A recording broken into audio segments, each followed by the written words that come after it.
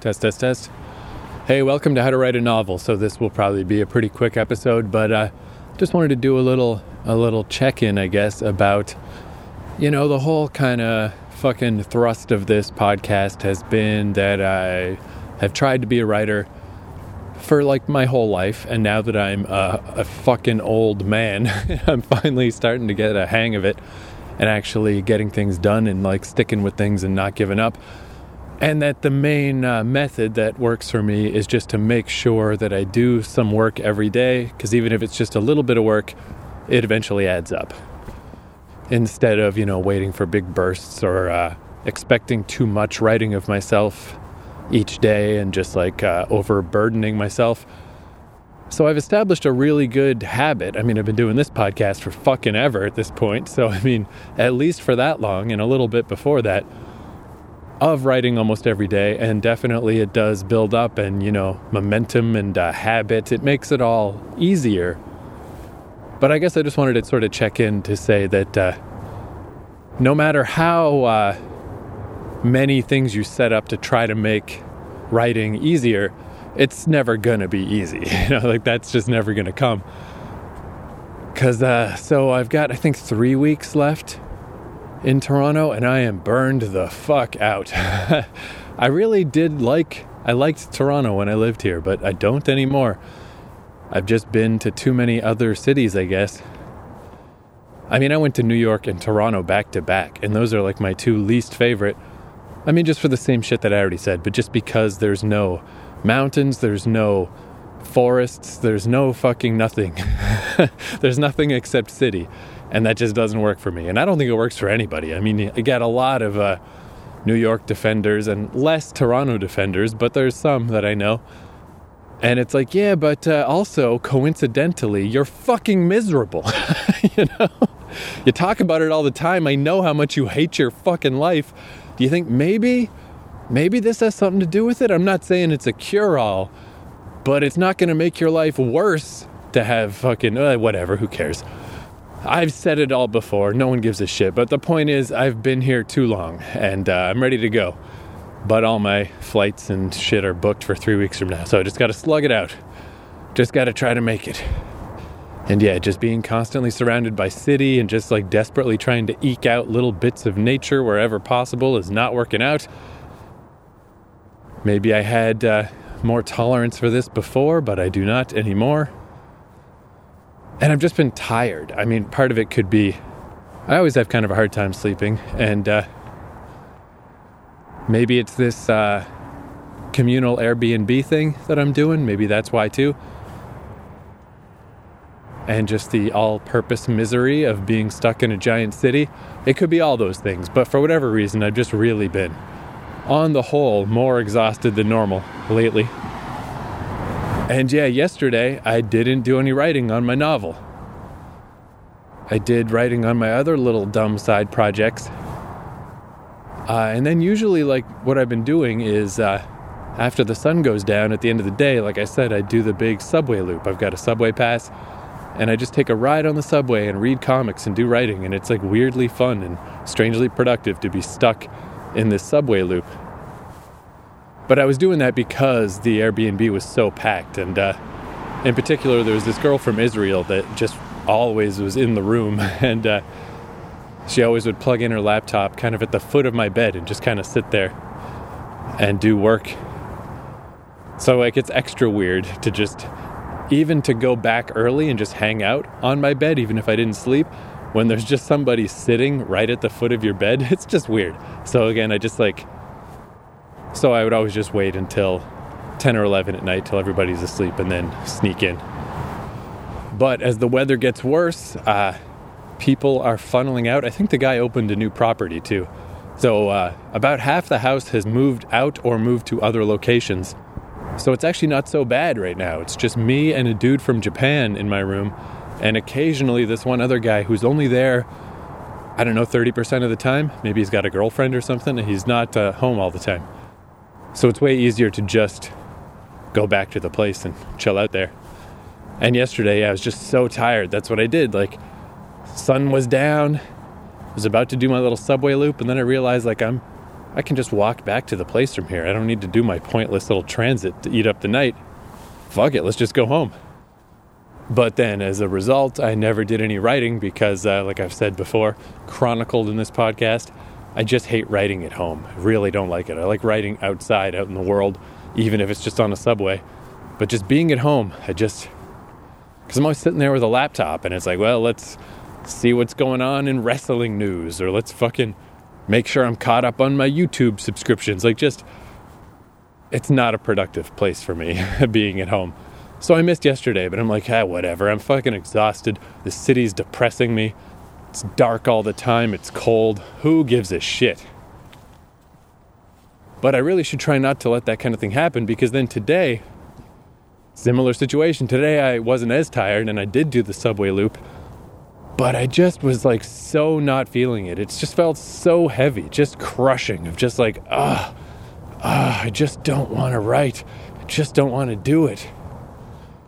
And the fact that I didn't do it yesterday really, like, it doubles it. It makes it worse. I don't think it doubles it every day. Like, it's probably negligible at this point. Like, the difference between 2 days and 3 days might not be that much, but I don't know, and I don't want to know. I don't want to find out. Because the difference between missing one day and missing no days, it's huge. Like, it really adds, it's just the beginning of a new pattern. Like, it's that new little worm of a thought in my head that's like, fuck, I don't want to do this today. I'm just not feeling it. And I didn't do it yesterday, right? I didn't do it yesterday and the world didn't end. I missed a day already. Why not miss another day? Who cares? Like, just all those horrible thoughts, of like in that cartoon Big Mouth, the cat of depression. They never really got into that, where in that cartoon, one of the characters like starts getting depressed, and it's symbolized by this cat that just wants you to lie down and be comfy and not move and not go do anything or go anywhere. And I was kind of curious to see where they were going to go with that, because I'm really interested in that topic. I mean, like, we're in the most depressed age of all time. Not coincidentally, I think, because we got these big cities that are just miserable and everybody's all disconnected, and whatever physiologically we are as human beings, we're definitely not, like, you don't just naturally fall into those rhythms anymore.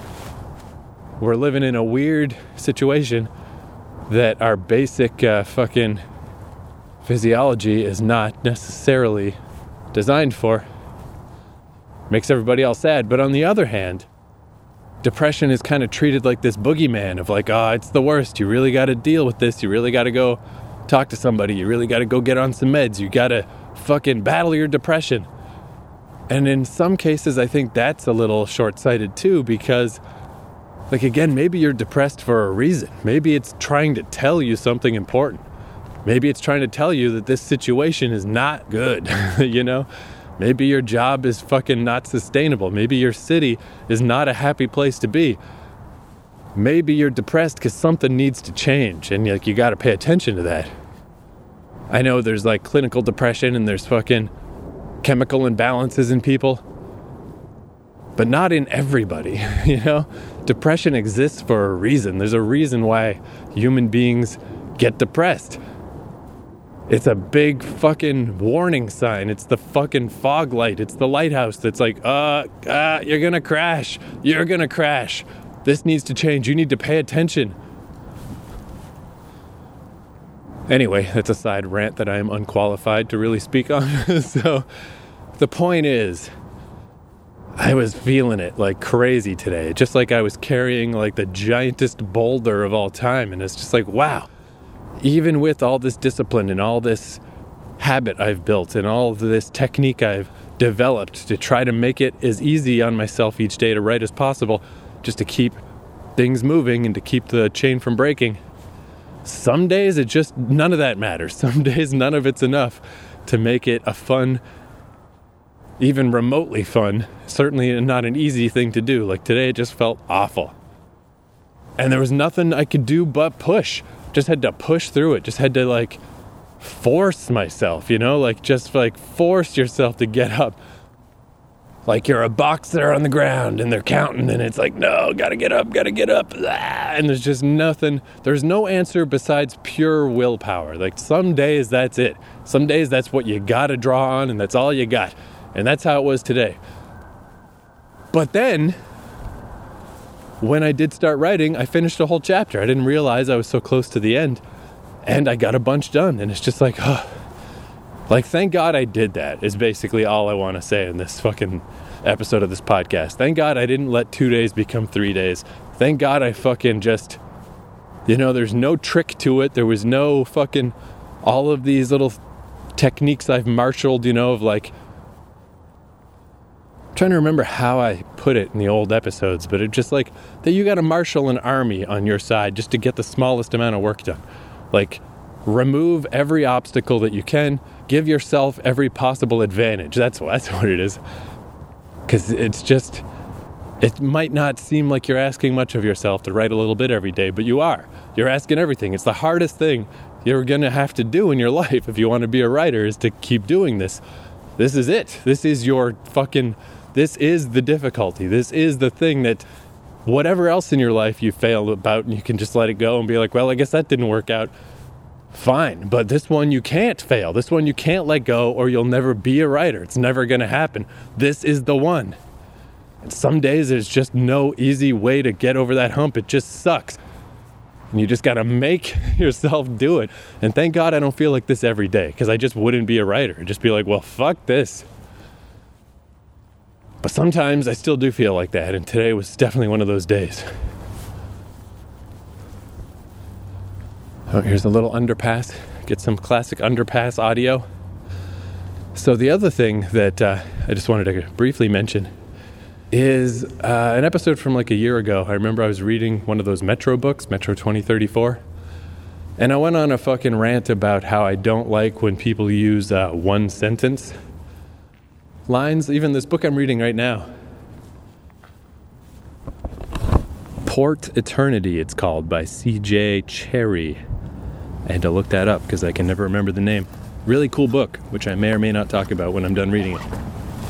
Oh, getting a low battery warning. Let's fucking wrap this up. But it also used a few times, like, just the one sentence thing. And it was just as corny and bad as it was in Metro. And it's like, it's always bad. It's always a corny thing to do to me. It's like trying to be dramatic. Oh, look how dramatic this thought is, or this moment is. It's one sentence. It's really the only direct writing advice I've really given, I think, on this fucking podcast is don't do that. But I really had to fight today against that, because I get to the end of this chapter, and it's this big epic chapter where realistically, it's not like my character's really gonna die, but she could die. I mean, she's all beat up. It's like she's in a bad physical situation. She's about to pass out, but it is more psychological. It's just, she's just so depressed. She just doesn't care. It's like, yeah, you know what? Maybe I'm not going to make it through this, and I don't even care. Like, that's how bad things are. Fuck this. And her last little thought before she drifts off into blackness is that her people, because she's like this warlike fucking crazy rhino person, her people would be so ashamed of her to see how much she's given up. But then she thinks like, yeah, but who gives a shit? Who is there left to be ashamed of me? There's nobody.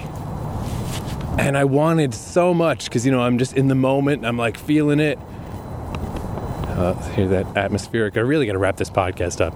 Now I'm getting the fucking atmosphere buzz. Everything's falling apart. But I wanted so bad to make that its own one sentence, that just there's nobody. So much so that I had to like force myself not to. And then I put my phone away. I was like, I'll just look at this again tomorrow. And I pulled it out 10 minutes later, and I'm like, no, you know what? Fuck it. Maybe this is the exception that proves the rule or something. Like, maybe that is good advice normally, but not now. Like, I'm not gonna go against my instinct just because of some rule that I made up last year. Like, fuck that. But then I moved that sentence to its own line of just, there's nobody. And I'm like, no, it's so dorky. Like, I'm taking away from the strength of this moment. Like, hopefully the rest of the chapter up to this point has led people to a place where they're going to feel what she's feeling, or they're going to feel that desperate sadness. And if they don't, I can't force it. It's like a last second fucking desperate field goal. Like, it's not going to happen just because I put it on its own sentence and its own little plaque of its own little tray. Look at this. Here it is. There's nobody. That's the big emotional moment. That's the sad part. Make sure you don't miss it. It's on its own line all by itself. And I was just like, no, no, I will not. I cannot do that. It's so cheesy. And previous me knows that. It's just me in this moment right now that is like, oh, this is the greatest book. Oh, I want everybody to feel how great it is. That person thinks this stupid shit is awesome, but it's not. So I kept it as part of just the paragraph, and I didn't split it off. And it's like, this will be more meaningful if there's not such a point put on it, if it's not so dorky, if it's not so pointed. But anyway, yeah, fuck it. Battery's almost dead. Gotta end this episode. Let's end with fucking, I don't really know the band Paramore that well. I really only know and care about this one song. But man, it's good. The only exception, I mean, if you're a Paramore fan, you definitely know this fucking song. It's really not even that much like their other songs. It's just a love ballad, but man, it's good. It is so good. It reminds me of those Richard Linklater movies where there's Before Sunrise, Before Sunset, and Before Midnight. So the second one, Before Sunset, is my favorite one. And it's kind of famous for being like a realist's version of a romance movie. It's like these two characters just talking about how romance just doesn't work. It's this unattainable ideal. It's this fantasy that is never possible. But we still want it so bad. And the two characters are like, we're adults. We know this isn't real. We know this isn't going to work. But we want it so bad that let's just try. Let's just try and let's just hope. And then in the next movie in the series, yeah, it really didn't work out. Like, life's not like that. Like, it worked out in the sense that, yeah, they're together now. They have some kids. Yeah. But this magical, beautiful, perfect romance did not work. It isn't a thing. And that's what this song makes me think of, because it's like the whole song is just like, I saw my parents get divorced. That shit didn't work. In my life, I've seen that this shit doesn't work. I've just been looking for ways to make it through my life without this fucking shit, because it doesn't work. But then you meet that one person and it's like, well, fuck it. Fuck it then. I guess we'll try. Let's just fucking try. It's a great song. So here's Paramore. Thank you for listening. I'll see you next time.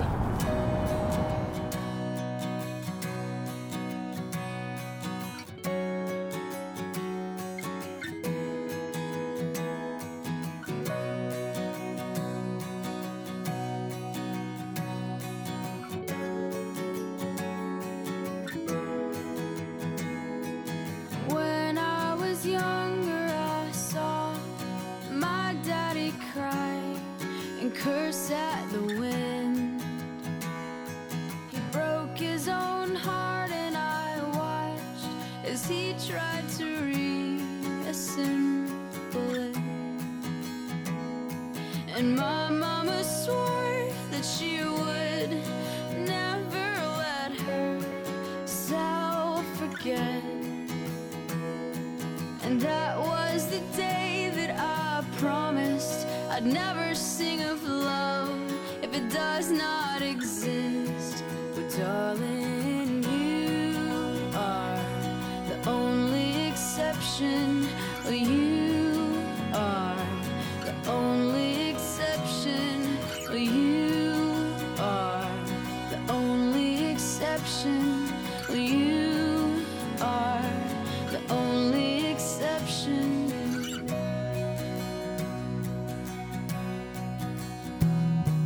Maybe I know somewhere deep in my soul that love never lasts, and we've got to find other ways to make it alone or keep a straight face.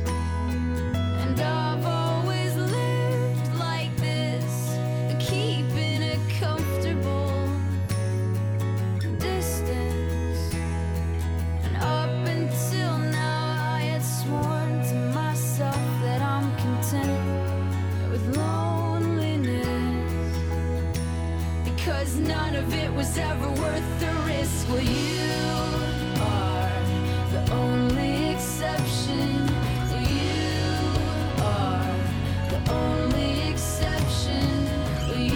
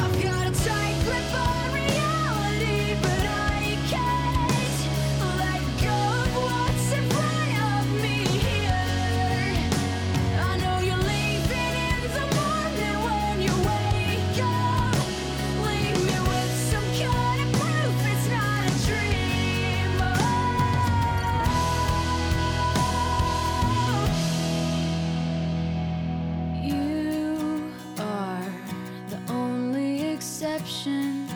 Here